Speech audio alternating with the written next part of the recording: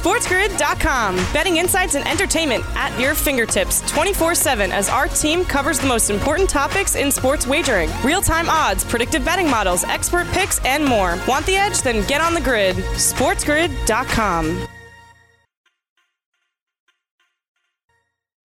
The Yankees and Rays are headed to a showdown in the American League Division Series in a bubble in California. We have a Thursday night football game on tap today between two teams that you probably couldn't pay anybody to watch. And you have another two teams in the NFL that are going to be having to watch from the sidelines coming up this weekend. I'm Craig Mish along with Joe Pisapia. For the next 2 hours, we got you covered here on Fantasy Sports Today. And certainly, Joe, a very exciting day of baseball yesterday. We'll have another exciting day of baseball today. And fantasy football is back here on Thursday night with a game that nobody could have expected. No one is looking forward to. So we're certainly hoping that the projections of this game go better than what are expected. Yes, and what a wordsmith you are to open the show. What a lovely opening there from Craig Mish. But yes, indeed, Thursday Night Football is not very thrilling. And I do understand that the last couple of weeks, a lot of folks were saying, hey, these aren't the greatest matchups in the world. However, I would say that those two games were actually pretty entertaining. I don't have the same sort of cautious optimism for this game with the Jets and Broncos tonight. I just don't have it. So that being said, probably a better time to focus on some baseball playoffs because yesterday you had so much baseball. If you are an MLB fan, my goodness, what a glorious day. 5,000 games and a lot to unpack. That's for damn sure. Yeah, and we're going to get to all of the baseball, of course, here and go through all of the outcomes of that. We have our fantasy standouts from last night, for sure. But our top story as we lead off today, before we get to all of our headlines, is at this stage, we know that the Titans and Steelers will not play Sunday. They will not play Monday, and they will not play Tuesday. You know why? Because if you test positive for COVID every day for 3 days, you can't play a football game. So there is no game. It's not that difficult to understand. Oh, no, but maybe they can play Wednesday at 3 p.m. Why? It's a 16-game season. It'll be fine. The only team affected right now by this is the Tennessee Titans. And we'll get through it, and it'll be okay. But why is anyone trying to force this game on Monday or Tuesday? It is beyond me. Don't understand it, but happy that senses were cleared on this one because they can easily shift the bye weeks around and end up playing either week 7 or week 8. Let's go through the rest of the headlines here and take a look at what happened in sports yesterday, certainly from a fantasy perspective. Oh, boy. Miami Heat did not look good in Game 1 of the NBA Finals. They got pummeled. They had a couple of injuries in the game as well. One that looks like it could be serious, another one that may not be. But Bam Adebayo, Goran Dragic both left the game early. And not good news, unfortunately, for the Heat. Atlanta Braves, good news for them. Boy, everyone picking the Reds in this series, simply forgot that the Braves have the best player in the National League this year in Freddie Freeman. He led them to a 1-0 win in 13 innings, and all of a sudden the pressure back on the Reds to win today. Astros advance to the next round. The Twins have now lost 18 straight postseason games. Disappointing for the Minnesota Twins. 2 years in a row. Really good teams and absolutely nothing to show for it. Starling Marte of the Marlins fractured his pinky after getting hit by a pitch yesterday in the Marlins 5-1 win. They'll play again today, I believe, without him. And regardless of which, they'll have Sixto Sanchez on the mound against Yu Darvish. The Cubs are a huge favorite today. We'll see if the Marlins can close this out or if it goes to a Game 3. Speaking of which, Game 3 today between the Oakland A's and Chicago White Sox. The A's just announced about 10 minutes ago will not be Sean Manaea. It'll be Mike Fiers making the start today, which is the right call. Are they nuts starting a lefty against the White Sox? Can't do that. Dane Dunning will start for Chicago. The Rays eliminate the Jays. Jays never had a shot. Cardinals beat the Padres in Game 1. Dodgers win in Game 1 as well. And the Yankees come back a couple different times, Joe, in the game last night. About a 7-hour game between the Yankees and Indians as the Yankees end up going to the postseason. So really disappointing for Cleveland. And I suppose if this is the way the Yankees are going to hit, then all of a sudden they become formidable against Tampa Bay. For some reason, they didn't hit the last 2 weeks of the season. The lights went on in the postseason, and all of a sudden, here they are. Yeah, the lights went on for the Yankees. The lights went on for the Astros. And as we kind of were touching on the other day heading into the playoffs, it's a new season. It's a fresh start. And I think teams like the Yankees and teams like the Astros really desperately needed it. I do not think either was very happy with how the season went. And I think if you look at the playoff picture from yesterday, it's pretty daunting when you consider the Rays can throw two big-time pitchers at you like Glasnow and Snell. That's a huge thing. The Yankees can beat you 1-0 when Garrett Cole is throwing bullets out there and striking out 13 guys. Or they can beat you 10-9 because the kind of offense they have when Stanton, Judge, and all those kind of characters are all healthy. Urshela obviously had a huge moment yesterday in the game, too, and he had missed some time with injury as well. And then you have the Astros, who went all in on game one, and it looks like it was the right decision, and they bounced the Twins, who continue to struggle in the playoffs. So a lot to, kind of look forward to and realize that this is a new season. It is a fresh start, and I don't want to count the Reds out just yet. I know a lot of people are. I think they are more than capable in these next two games because, look, Max Fried was the best pitcher that they could possibly throw out there, and they barely won that game, right? Went to extra innings, all of that. I think the Reds can show up there with Gray, with Castillo, and go out there and win back-to-back games. I do not think they are done quite yet, so we'll see what happens today. Yeah, looking forward to seeing a lot of Game 3s, deciding games. The best part of sports for sure. We'll touch on all of that when we come back next because we're going to go through our fantasy standouts in both the American League wildcard and National League wildcard. And then basically from there on out, it's all fantasy football discussion for the rest of our show. For 2 hours, we're going to get you ready for the weekend in fantasy, also get you ready for tonight in fantasy. And for those of you, remember, it's too late now if you really honestly didn't do anything about it because there are other people in your league that probably did. But if you're watching this show and you're a novice fantasy football player, and 75% of the country is, run to your computer right now or your phone and pick up someone if you have anyone on Tennessee and Pittsburgh because they're not playing this week. We'll be back with more here on Fantasy Sports Today.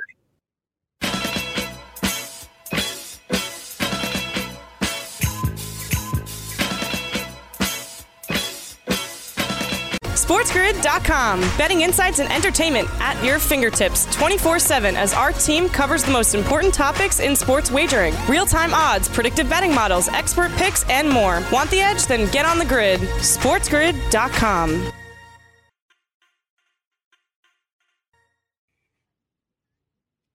Welcome back. Reds and Braves are underway today as the Braves can close out their series against Cincinnati. And, of course, the game went 13 innings yesterday. We'll see if the bats come alive today. Updates throughout here on Fantasy Sports Today on Sports Grid. And, of course, coming up later today, Scott Farrell going coast to coast with the latest on all of the action in Major League Baseball and a preview of tonight's Thursday night football game. Before we go forward, let's go back, take a look at our fantasy standouts from Wednesday night in the American League wild card games. We'll start off with the Oakland A's. And go figure, the Oakland A's pitcher to get it done, out of all of the pitchers that we talked about before the season, is Chris Bassitt. 7 innings pitched, 5 strikeouts, 6 hits, 1 earned run. The unpredictable nature of baseball rearing its head once again. Chris Bassitt, Oakland A's ace in the postseason. There it is. Kyle Tucker, 2 more hits, 2 more RBIs. Where would Houston be without him this season? He was their shining light all year long offensively for them. Finally gets a chance to play, making the most of it there. Another rookie in Dylan Carlson, the key to the Cardinals win yesterday. Why? He got on base 4 times yesterday. Yadi Molina also had a good game. 2 hits, 2 walks, 2 runs for him. Hunter Renfroe had the big blast for Tampa Bay against Toronto. Once he hit his grand slam, the game was over, and the Rays ended up advancing. Giovanni Urshela, 2 hits, a home run, also a grand slam in that game, scored 2 runs as well. Played great defense, by the way, to save the game, I thought, also. And poor Jose Ramirez, who may end up being the American League MVP, had 2 hits and 3 RBIs yesterday. So those of you who are playing the DFS slate, kind of a crowded slate. Interesting to still be able to play at this point, having 16 teams alive. If you used any of those players in your lineup, you ended up doing well. And thankfully, the Yankees ended up giving Giovanni Urshela a chance to play a couple of years ago. They had this young kid, Miguel Andujar, who we don't even talk about anymore.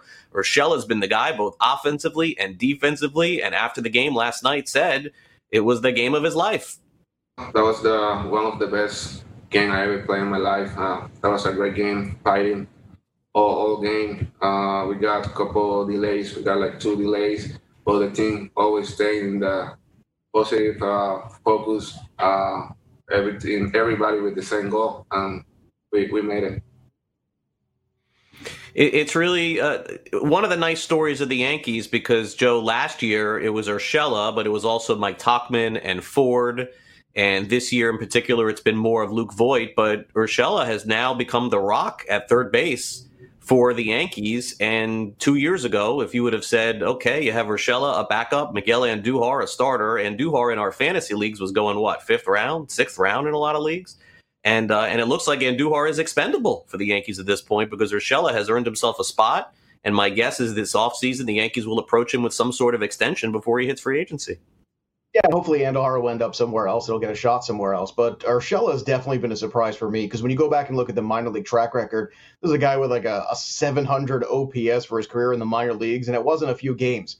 It was many, many games. So it was a pretty good sample size where you thought, okay, this guy might be more glove than bat. But every now and then you see a player kind of take his game to the next level out of nowhere and then sustain it. The same can be said for Whit Merrifield, who is, one of these guys that, in 2019 had 200 hits and 100 runs scored, has been absolutely a fantasy force, and seemingly out of nowhere, a guy who made some adjustments in his game, made some adjustments in his swing, and the next thing you know, he's been able to become a star. And Urshela's been that guy as well. So it's great when these guys pop. It's great when these guys can develop at the major league level or improve somewhere in AAA into that major league level. And both of these guys are great stories of, hey, just because a guy has a good start out of nowhere some year, it doesn't mean you disregard them as, oh, it's going to end without a doubt. It's going to happen. It's going to get found out. And going back real quick to Chris Bassett, who we kind of were joking about at the top, Chris Bassett has been the rock of that rotation all season long. He might not be the most dazzling guy in terms of stats and strikeouts, but in terms of getting to the W, in terms of being a guy who can go out there and give you 6 good innings and get you a chance to win a ball game, that's been Chris Bassett all year long. So I'm not surprised that he went out there and was the Chris Bassett we saw for the last 2 months. Not surprised at all. Yeah, but nobody had Chris Bassett starting game 1 of a postseason series for Oakland going into the year. I mean, that's just insanity. And this guy was barely even cracking their rotation. And he's starting game 2, wasn't he? Wasn't Luzardo yesterday? The day before? Yeah, but he's the one going forward. You can rest assured if they get to a next series, he's their game 1 starter. And their pitching was just a disappointment going to this point of the season. I mean, scratching Mania today and starting Luzardo in game 1, they're up against it for sure as they move forward. But if they can get a win today, it doesn't matter, does it? Okay, over to the MLB NL wildcard fantasy standouts. Trevor Bauer, wow, what a game for Trevor Bauer last night for nothing. 7 2/3, 2 hits, 12 strikeouts. Max Fried matched him in terms of the numbers as far as earned runs are concerned. 7 innings pitched, no earned runs there. Tyler Matzik came in relief, did a good job for them, and so did Iglesias for Cincinnati. They both pitched well. But nothing to show for any of those pitchers. Corey Dickerson hit a big home run for the Marlins when they were down 1-0 off Kyle Hendricks to propel them to the win, and Aguilar added a home run himself.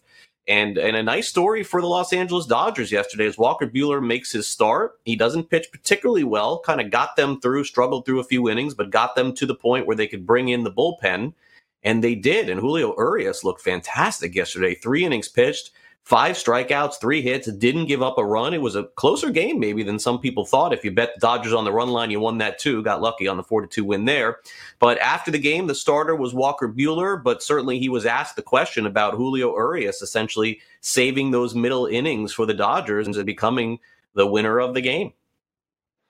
People kind of forget how young Julio is and how talented he is, how impressive he was for so long. And I think I love being around Julio and watching him and learning from him even. And, he's young and he's younger than I am, but he's been here a lot longer than me. So, we're glad to have him on our side for sure. And Urias is good enough to probably be the number 4 or number 3 starter on most teams, Joe. But on the Dodgers, as we saw even when they parted with Ross Stripling, it's just really hard to crack that rotation. And they also have guys in the minors that are getting ready to come up too. But at some point, maybe they'll give Urias a chance to start. And I know, of course, they'll need more than 3 starters in the postseason for sure. But right now, them bringing him into the middle part of the game has really helped them. Yeah, absolutely. And Urias is very young. And I think Walker Buehler is really dropping some truth bombs there that we all as fantasy owners need to be reminded of, because Urias is so young still. There's so much development still to come with this guy. And it would not surprise me in 3 or 4 years from now if we're talking about him as a guy starting game 1 of a playoff series. That's how good the potential is for this guy. This is a kid who was playing at 16, 17 years old against 19 and 20-year-olds and then continuously always playing at least a year to 3 years behind the rest of the talent in wherever he was playing. And that just speaks to how good this kid was. And I don't think the Dodgers have rushed him. I think they've been careful with him, and they've been careful enough that they put him in positions to be successful. And I think in terms of stocks go for young pitching, this is a guy in the next couple of years that could really kind of go up the ladder quickly. And we're going to take him for granted a little bit right now because we're familiar with him, because he's been here, and maybe because he hasn't been overwhelmingly dominant to start his career, as we always want everybody to be at that exact moment where they come up. But realistically, there's still a whole lot of time left for this kid to become that kind of dominant force. And to go circle back to Trevor Bauer real quick, that was an incredible outing from Bauer, who has been incredible all season long. I wouldn't account the Reds out just yet. I really wouldn't. I'd like to see them here take this to the third game, and I think they could potentially still win this series. We'll see what happens here. But for the Braves, if they don't get that offense going, it's going to be tough, man, because that was your best pitcher yesterday, and the rest of this pitching staff, for me, for Atlanta at least, is very suspect, Craig. I mean, they've been kind of suspect all year.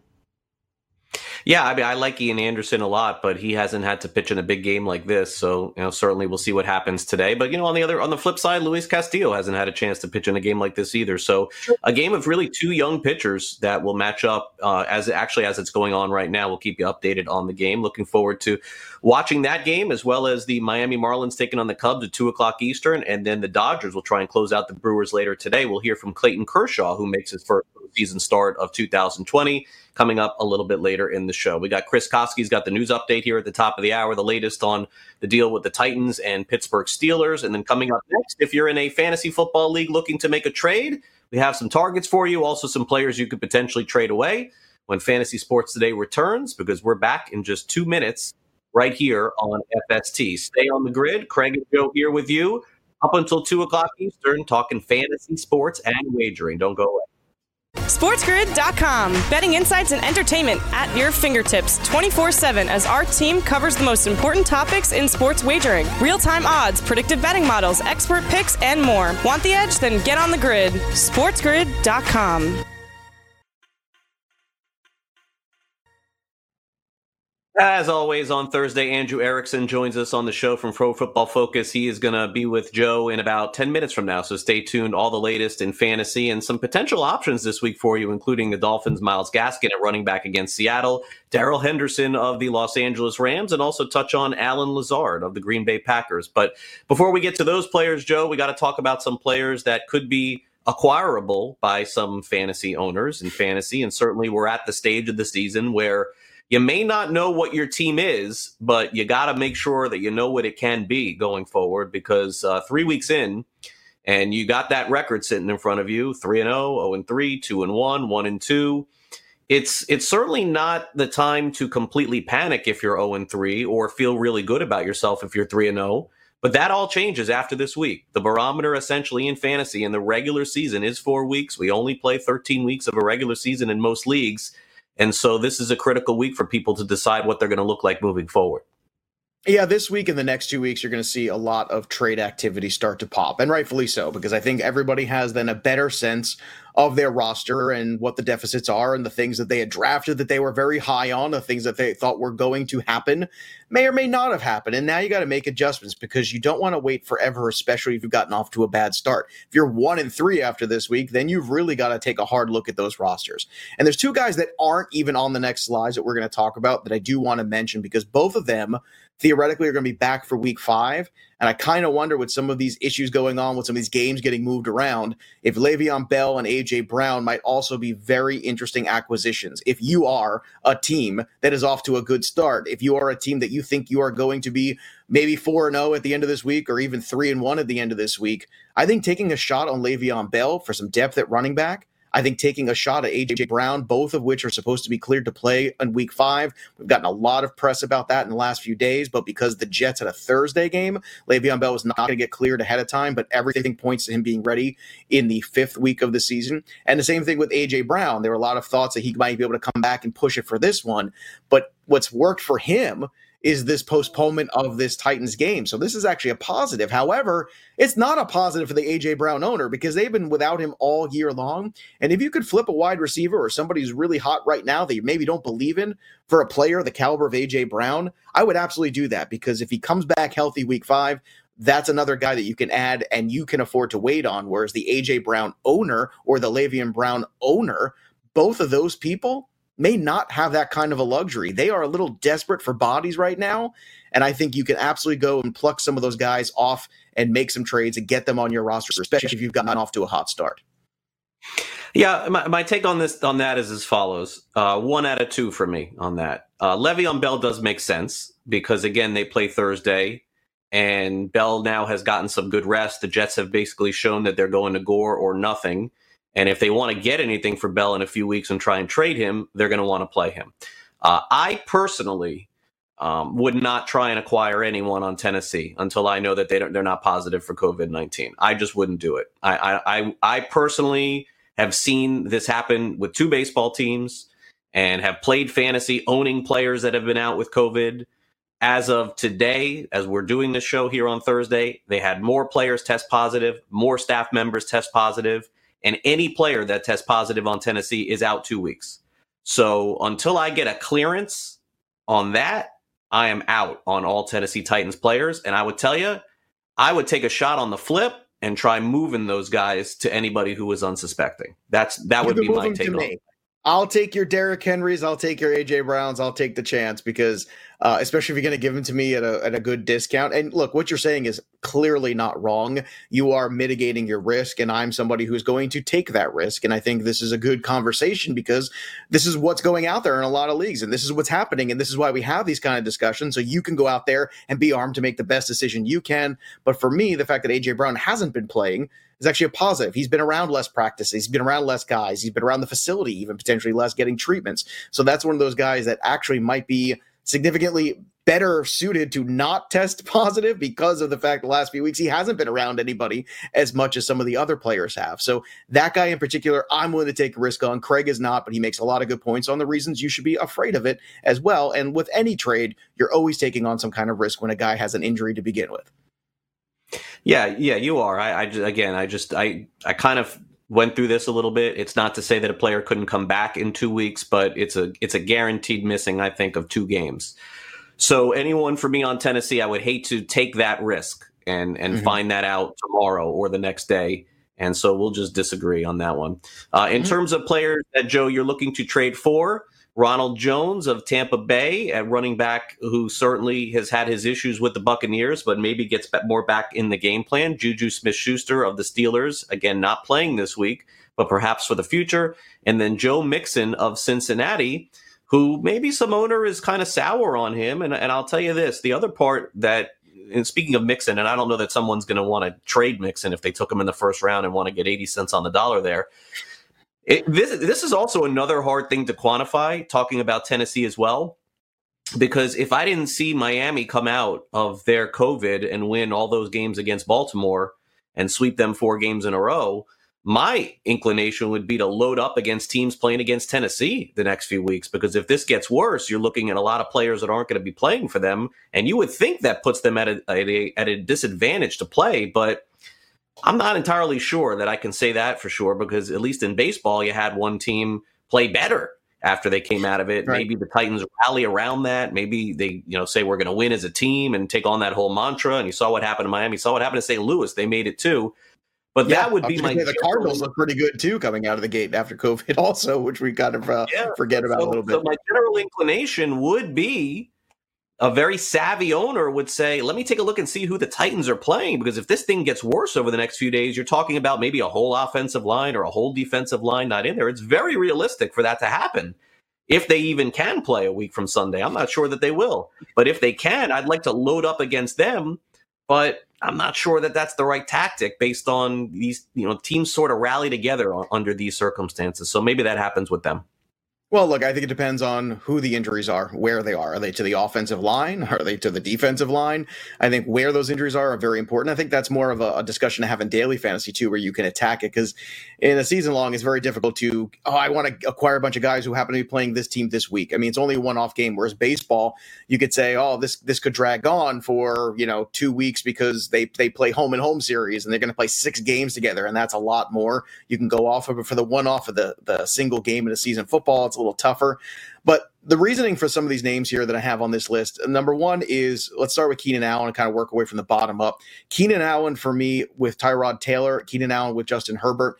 I saw Herbert make a throw last week in the end zone that I know Tyrod Taylor cannot make. And that was very exciting. And they were really forcing the ball there to Keenan Allen, and they seem to have a good rapport. And I don't know if that's going to be exactly the same as it was with Tyrod Taylor. And it's a real question mark. And it's something we all have to ask ourselves. And if this keeps going back and forth potentially, that's also something we have to ask ourselves. Do we want to get involved in this? In terms of in terms of Juju Smith-Schuster, that's a guy that I believe that, Juju is an absolute wide receiver one. And anybody who doesn't think that still, I think, is just wrong at this point.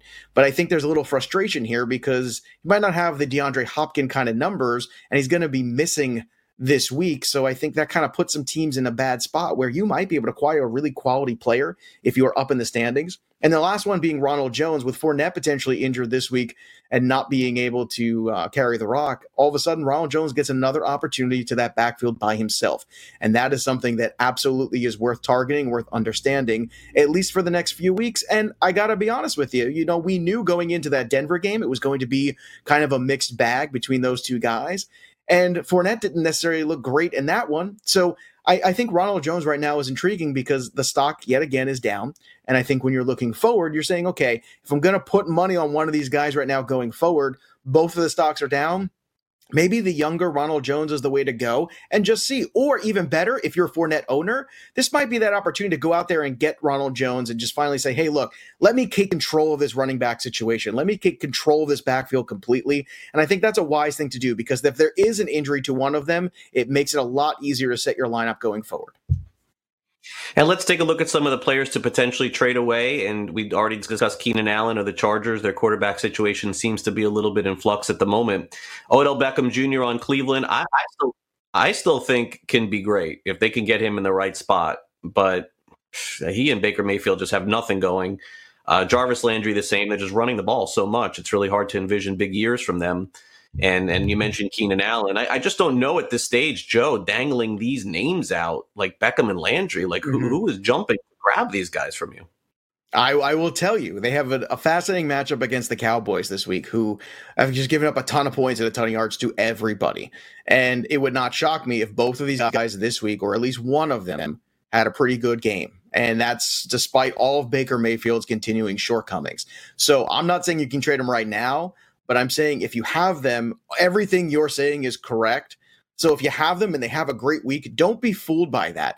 This might be the week where they have a good game against the Cowboys. You could possibly flip them, turn it around, and actually finally move on from Odell and move on from Landry. That, to me, is what's intriguing with these two names here. It's not to trade them right now. It's to keep them on the radar. If they have a good weekend against the Cowboys, as many offenses have had, even offenses that have their shortcomings, this might be your window to get out from everything that you're talking about, which is they are a run-first team. And it looks like Kareem Hunt, by the way, I just saw the notification there that it looks like he's moving closer and the groin injury is not that serious. It looks like he is going to play this weekend. So we'll see how he gets involved in that passing game as well, because chances are he's going to.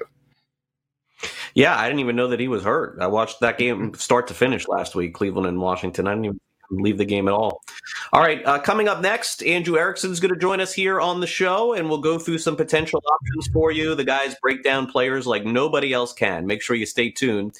It's Fantasy Sports Today coming up, Andrew Erickson and Joe. Also, as well, we'll do some fantasy trivia, talk about some tight ends in fantasy. You're going to be shocked who has the most targets in the red zone this year. Don't go away. SportsGrid.com. Betting insights and entertainment at your fingertips 24/7 as our team covers the most important topics in sports wagering. Real-time odds, predictive betting models, expert picks, and more. Want the edge? Then get on the grid. SportsGrid.com. All right, everybody. Welcome back to Fantasy Sports Today right here on Sports Grid. And it's that time again to do a little past, present, and future with our bestest friend from PFF, the one, the only Andrew Erickson. Andrew, welcome back, my friend. I hope it was a good week 3 for you, but here we are in week 4. Already a lot of drama, some COVID tests, a couple things in between, but we are here regardless to help the people. Is that correct? Yes, it is. It's week 4. You got some teams that are 0-3, 1-2. People are freaking out. It's all about sell high, buy low. Absolutely love it. All right. Well, yesterday on the show, we had a little trivia. And we were talking about actually the Green Bay Packers being the team that actually is leading the league in scoring right now, which is kind of funny. You would think it's the Seahawks, maybe Buffalo, maybe even Dallas, but it's the Green Bay Packers. And I'm going to ask you a question here because it seems like Allen Lazard has really found a groove here going forward with Aaron Rodgers, even with or without Devontae Adams. Is Lazard a guy after last week and the first few weeks of the season that we can now kind of believe in going forward, that we think Lazard has established himself at the very least as the second passing option in this offense? I think so. I mean, we've been down the road before with MVS, and I know that if you watch the film, you look at the game, they took MVS away, and that obviously made it a lot easier for Lazard. But, good players find ways to, beat that type of coverage. And MVS just hasn't shown us any type of consistency, whereas Lazard has continuously showed us that he is Aaron Rodgers' go-to guy, whether Devontae Adams is playing or not. He's someone that he can always go to. He lines up in the slot. He's lined up all over the field, and he's someone that Rodgers is continuously looking towards, and they're playing the Atlanta Falcons. So, again, you have a teed-up shootout coming on the next Sunday night. So, I mean, it's a layup, honestly, with Allen Lazard. Yeah, I'm with you, man. I think it looks really good. He was a guy I was taking tons of shares of in like the 13th to 14th round. Yeah, take those free wide receivers with good quarterbacks and just keep your fingers crossed. Now, a young wide receiver who had quite a huge week 3 and has now been the waiver wire darling this week is Justin Jefferson. And I got to admit, I actually was high on Jefferson coming into this year. First 2 weeks, not so great. Third week, explosion. And it's starting to remind me a little bit of like rookie Calvin Ridley, where you have some big moments and then it kind of falls apart. And you go, okay, and then it's a big moment, and then it goes away. Is the roller coaster what we're in tune for this year when it comes to Jefferson as well? Or do you think that he might be able to carve out more of a Stephon Diggs niche here going forward in this offense? Yeah, I think that he can definitely kind of fill into that role. But again, ask anybody who owned Stephon Diggs last year, and they'll say, hey, I had a ton of inconsistent production. Yeah. He was a fringy wide receiver too. Again, he gave you boom weeks, and you're not necessarily playing Justin Jefferson as, he's my locked in, my wide receiver 1. We play these fringy wide receiver 3s. I mean, I want to play in leagues where you have to start 2 wide receivers, because that's what I feel the best about, where when you have to now enter that third receiver, you enter this territory, this factory of sadness, which is just these boom bust guys. It's really tough to nail down that wide receiver 3 position. So again, Jefferson's at least shown the upside, but again, Thielen had a bad game, and I can't just assume, okay, well, now Jefferson's always going to have all the targets. Thielen's still there. So in good matchups, yes, you're going to want to play Jefferson, but you have to expect this team is not – if the team gets its way, it's going to run the football. So that's one issue. But I do like the upcoming schedule a lot. You have the Seahawks, you have the Falcons, you have the Texans. So a lot of really good matchups that project, hey, the Vikings are going to have to throw. So I think right now is definitely the time to get him, and then maybe you decide to sell off, when the matchups start to get a little bit tougher. Now, I got to ask you, when you were in high school and you were an emo kid, was Factory of Sadness your favorite band? Be honest. Tell the truth here on the program. We're on TV. Everybody wants to know. Everybody loves Factory of Sadness. Deep down, they don't talk about it. It's a guilty pleasure band, right? Oh, yeah. When I wasn't listening to Creed, I would always listen to that. Oh, God. I wonder what that guy's doing right now. All right, let's move on. Let's talk a little bit about the Cleveland Browns here, because they've been running the ball, and then running the ball some more. And it seems like the only time things kind of go off kilter is when Baker Mayfield decides to sit in the pocket and be reckless with the football. So I guess I'm going to ask this question here off of what we've seen now for the first 3 weeks with the Cleveland Browns. Do you think they are just going to continue to pound the rock? Kareem Hunt's been very good. We all know Chubb's been outstanding as well. There's been some moments there where Landry and Odell have been useful, but really this is a team about running the football. At this point, do you downgrade the rest of the pieces like Landry and Odell and Baker Mayfield going forward, despite the fact that there are some play action moments there where these guys are getting involved? Doesn't this just feel like a run heavy attack at this point going forward? Yeah, I definitely think, we see these offenses every once in a while where they can produce basically 2, startable running backs, and it's not based on matchup. Mm-hmm. It's solely based on, hey, these guys are both getting tons of volume. And I think that kind of suppresses both of their value.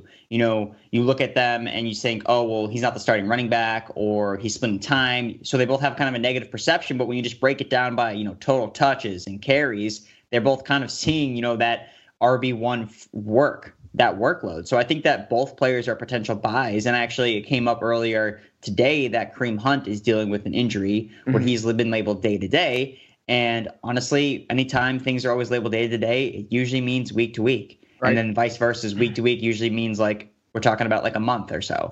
So I think that's something to kind of keep aware of. If someone's not paying attention, maybe you go get Nick Chubb. Because again, people are going to be trying to capitalize on, Chubb's big day, but Kareem Hunt's still involved. And again, right. I mean, if there's no Kareem Hunt, then it's going to be all Nick Chubb and and in that matchup against the Cowboys, I mean, he's going to be able to run all over them. Yeah, look, if there's no Kareem Hunt or a lesser version of Kareem Hunt, I'm 100% with you. So that's a little past from week 3. Let's talk about a little present, because it feels like Myles Gaskin was obviously going to be a guy who was very much added in a lot of leagues this week.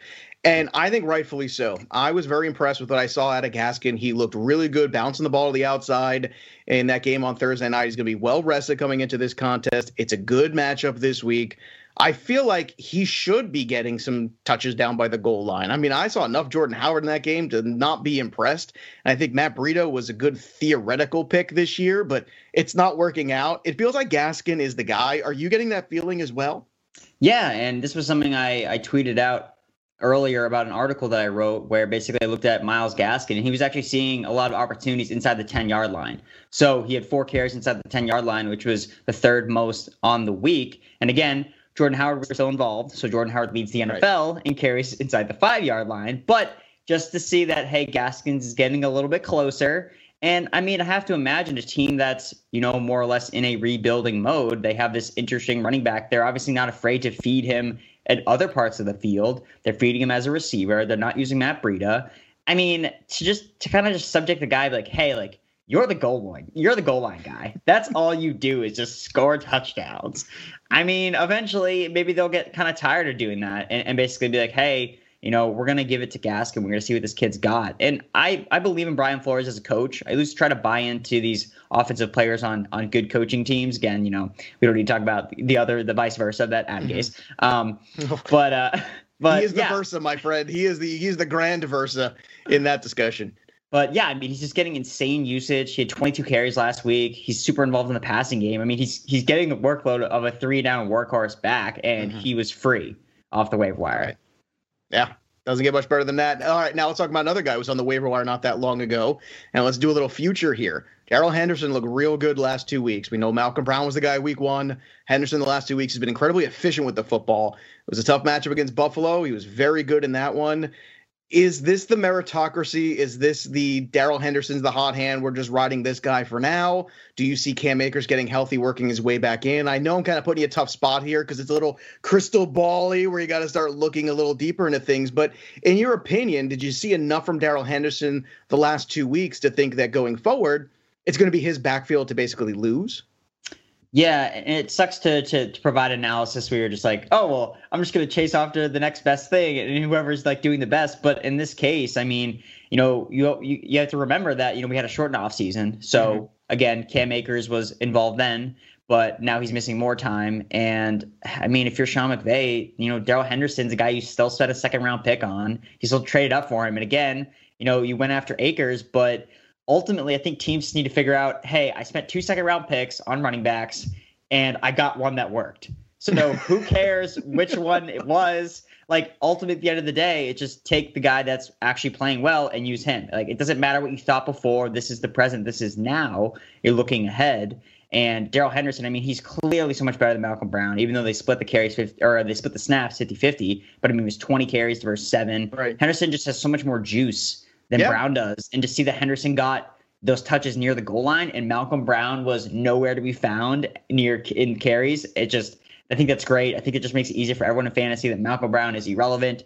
Again, I would expect Cam Akers to have some role coming when he comes back. But again, they did invest a lot in him. And if he's dealing with rib injuries, that's not something you want to be like, hey, go bash your body into these other guys. It's not exactly a good idea, especially when Henderson is just playing so well. And again, the Rams are running the ball the most in the league. So even if Akers does come back in, it's okay. Well, there's still enough for Henderson to be a productive running back. Yeah, and I would also imagine, too, a lot of people keep pointing to, well, look at last year, if he was so good, why didn't he run away with it? And my answer to that is very simple. It's because of the money you were paying to Todd Gurley. I think there was pressure from the organization to get him on the field and get him touches because of what he was costing, basically. And unfortunately, I think it ended up costing them a lot of wins when we look back on it and see what's going on. Speaking of Gurley, going forward, his schedule starts to get a little bit better. He did have 14 carries for 80 yards and a touchdown this week. Do you think this is the time to kind of low-key buy on him as the schedule improves for the Atlanta Falcons going forward? Or is he just done, in your opinion, and Brian Hill's going to start eating away slowly over the second half?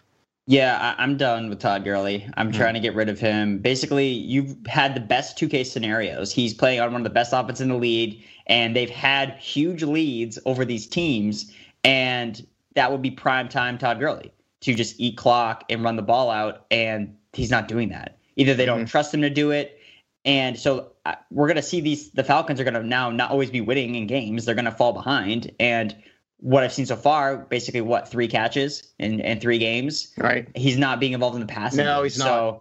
So there's a lot of issues with game script scenario where it's hard to tell, this is going to be a Todd Gurley game. It's like, I don't even know what that is. I don't know what that is anymore. And it just Brian Hill's looked more explosive. They've talked about him in the offseason as a guy that they liked, and they talked about how he was someone that they should have, given a chance to be the starting running back. So, I mean, Gurley's there, and I think that he's done enough where you can still trade him.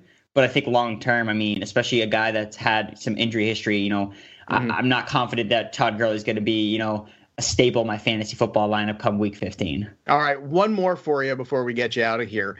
With Las Vegas having some injuries here with Ruggs and some other play that obviously been lackluster in the wide receiving group there, is Hunter Renfrow kind of the sneaky ad this week for people to look at? Because certainly Buffalo struggles against slot wide receivers so far to start the year. Is he a guy that could actually show up in a PPR this week or in DFS and actually be more useful than people realize? Yeah, I think so. I think you nailed it. The slot has been the Bills' kind of bugaboo, their Achilles heel, and it wasn't just the slot receivers. It was, Mike Gesicki one week, right. Kind of profiles as a slot receiver that only plays tight end. So it doesn't show up in the fantasy points against necessarily because he plays a different position. But again, anyone that's lined up in the slot has had a lot of success against the Bills. Hunter Renfrow has obviously owned that position there, and we've seen him step up in the past. So I don't mind buying into these guys where, we talked about Lazard. Renfrow, he stepped up last year when guys got hurt, or even guys like Greg Ward or Zach Pascal. We've seen these guys perform, they're not household names, but last year, all they did was put up numbers when other guys went down that, were more talented. But these are the guys that, that don't get hurt and are durable. So they get to play, and they've all kind of produced in their own ways and have all been serviceable options. All right, real quick. T. Higgins, one-off or emerging young star? T. Higgins is probably going to outscore A.J. Green for the rest of the year. Oh, there you go. Finishing strong, my boy. You can follow him on Twitter for hot takes like that at Andrew Erickson _. But you can follow him also for all his great work at Pro Football Focus. So make sure you give him a follow on Twitter. Make sure you go read his articles and listen to him on SiriusXM Radio on the Fantasy Channel 87. And you can go talk to him and call him. And, you can tell him all the great stories about T. Higgins from the day. We'll be right back with more fantasy sports today right here on Sports Grid. SportsGrid.com. Betting insights and entertainment at your fingertips 24/7 as our team covers the most important topics in sports wagering. Real-time odds, predictive betting models, expert picks, and more. Want the edge? Then get on the grid. SportsGrid.com. All right, welcome back. Fantasy Sports Today with you here on Sports Grid. We'll update you at the top of the hour on the Reds and Atlanta Braves. And then I would have loved to give you some updates coming up at 2 o'clock Eastern on the Marlins and Chicago Cubs, but they have postponed that game. So no game today. They're going to play tomorrow, and Miami can wrap it up. If they don't, they'll play Saturday at some point. My guess is it'll be Saturday night. So glad that I know my schedule is changing over the next couple of days, regardless of that. Some fantasy here and some fantasy football and talk about red zone targets for tight ends. Joe, we got a little fantasy trivia to close out the hour. That's right. We're going to give you a chance at redemption. Yesterday you came close, but you didn't get the order right of the guys the teams, I should say, that are leading the league in scoring. But this might be easier for you. I have a good feeling that you're going to do well on this one. So red zone targets are really important when it comes to tight ends. That's what we're looking for. We're looking for catching touchdowns because that makes you a tight end one if you do. So yes. So let's get after it. Here are the names that you can choose from. Who is leading the league so far after 3 weeks with the most red zone targets? Is it A, Mike Gesicki of the Miami Dolphins? Is it B, Mark Andrews of the Baltimore Ravens? Or C, Jimmy Graham of the Chicago Bears? There's no way it's Jimmy Graham, is it? Please do not tell me it is Jimmy Graham. I'll lose all faith in any. Jimmy Graham is number 2 with 7. Good. And he has the most touchdowns. He has 4. He has 4 touchdowns. That I know, but the targets is not something that I would have foreseen. 7. I'll go with Gesicki. That is correct. Well done, sir. He has got 8. Now, he's only caught 2 of the 8, though, which is a fun fact. However, both of those receptions have been touchdowns. So he's been very efficient and loving the price for him on FanDuel this week. So good job. See, I knew you'd redeem yourself there. All right. Well, I'm glad that I did. And we'll see if we can coming up in the second hour of the show, because we got plenty to get to here. Updates on the Miami Heat and some of their injuries. Also updates on the Major League Baseball games and previews of the games coming up a little bit later. So make sure you stay tuned and stay on. We got you till 2 o'clock Eastern. Craig Mish, Joe Pisapia. This is Fantasy Sports Today. Stay on the grid. You'll be rewarded. SportsGrid.com. Betting insights and entertainment at your fingertips 24/7 as our team covers the most important topics in sports wagering. Real-time odds, predictive betting models, expert picks, and more. Want the edge? Then get on the grid. SportsGrid.com.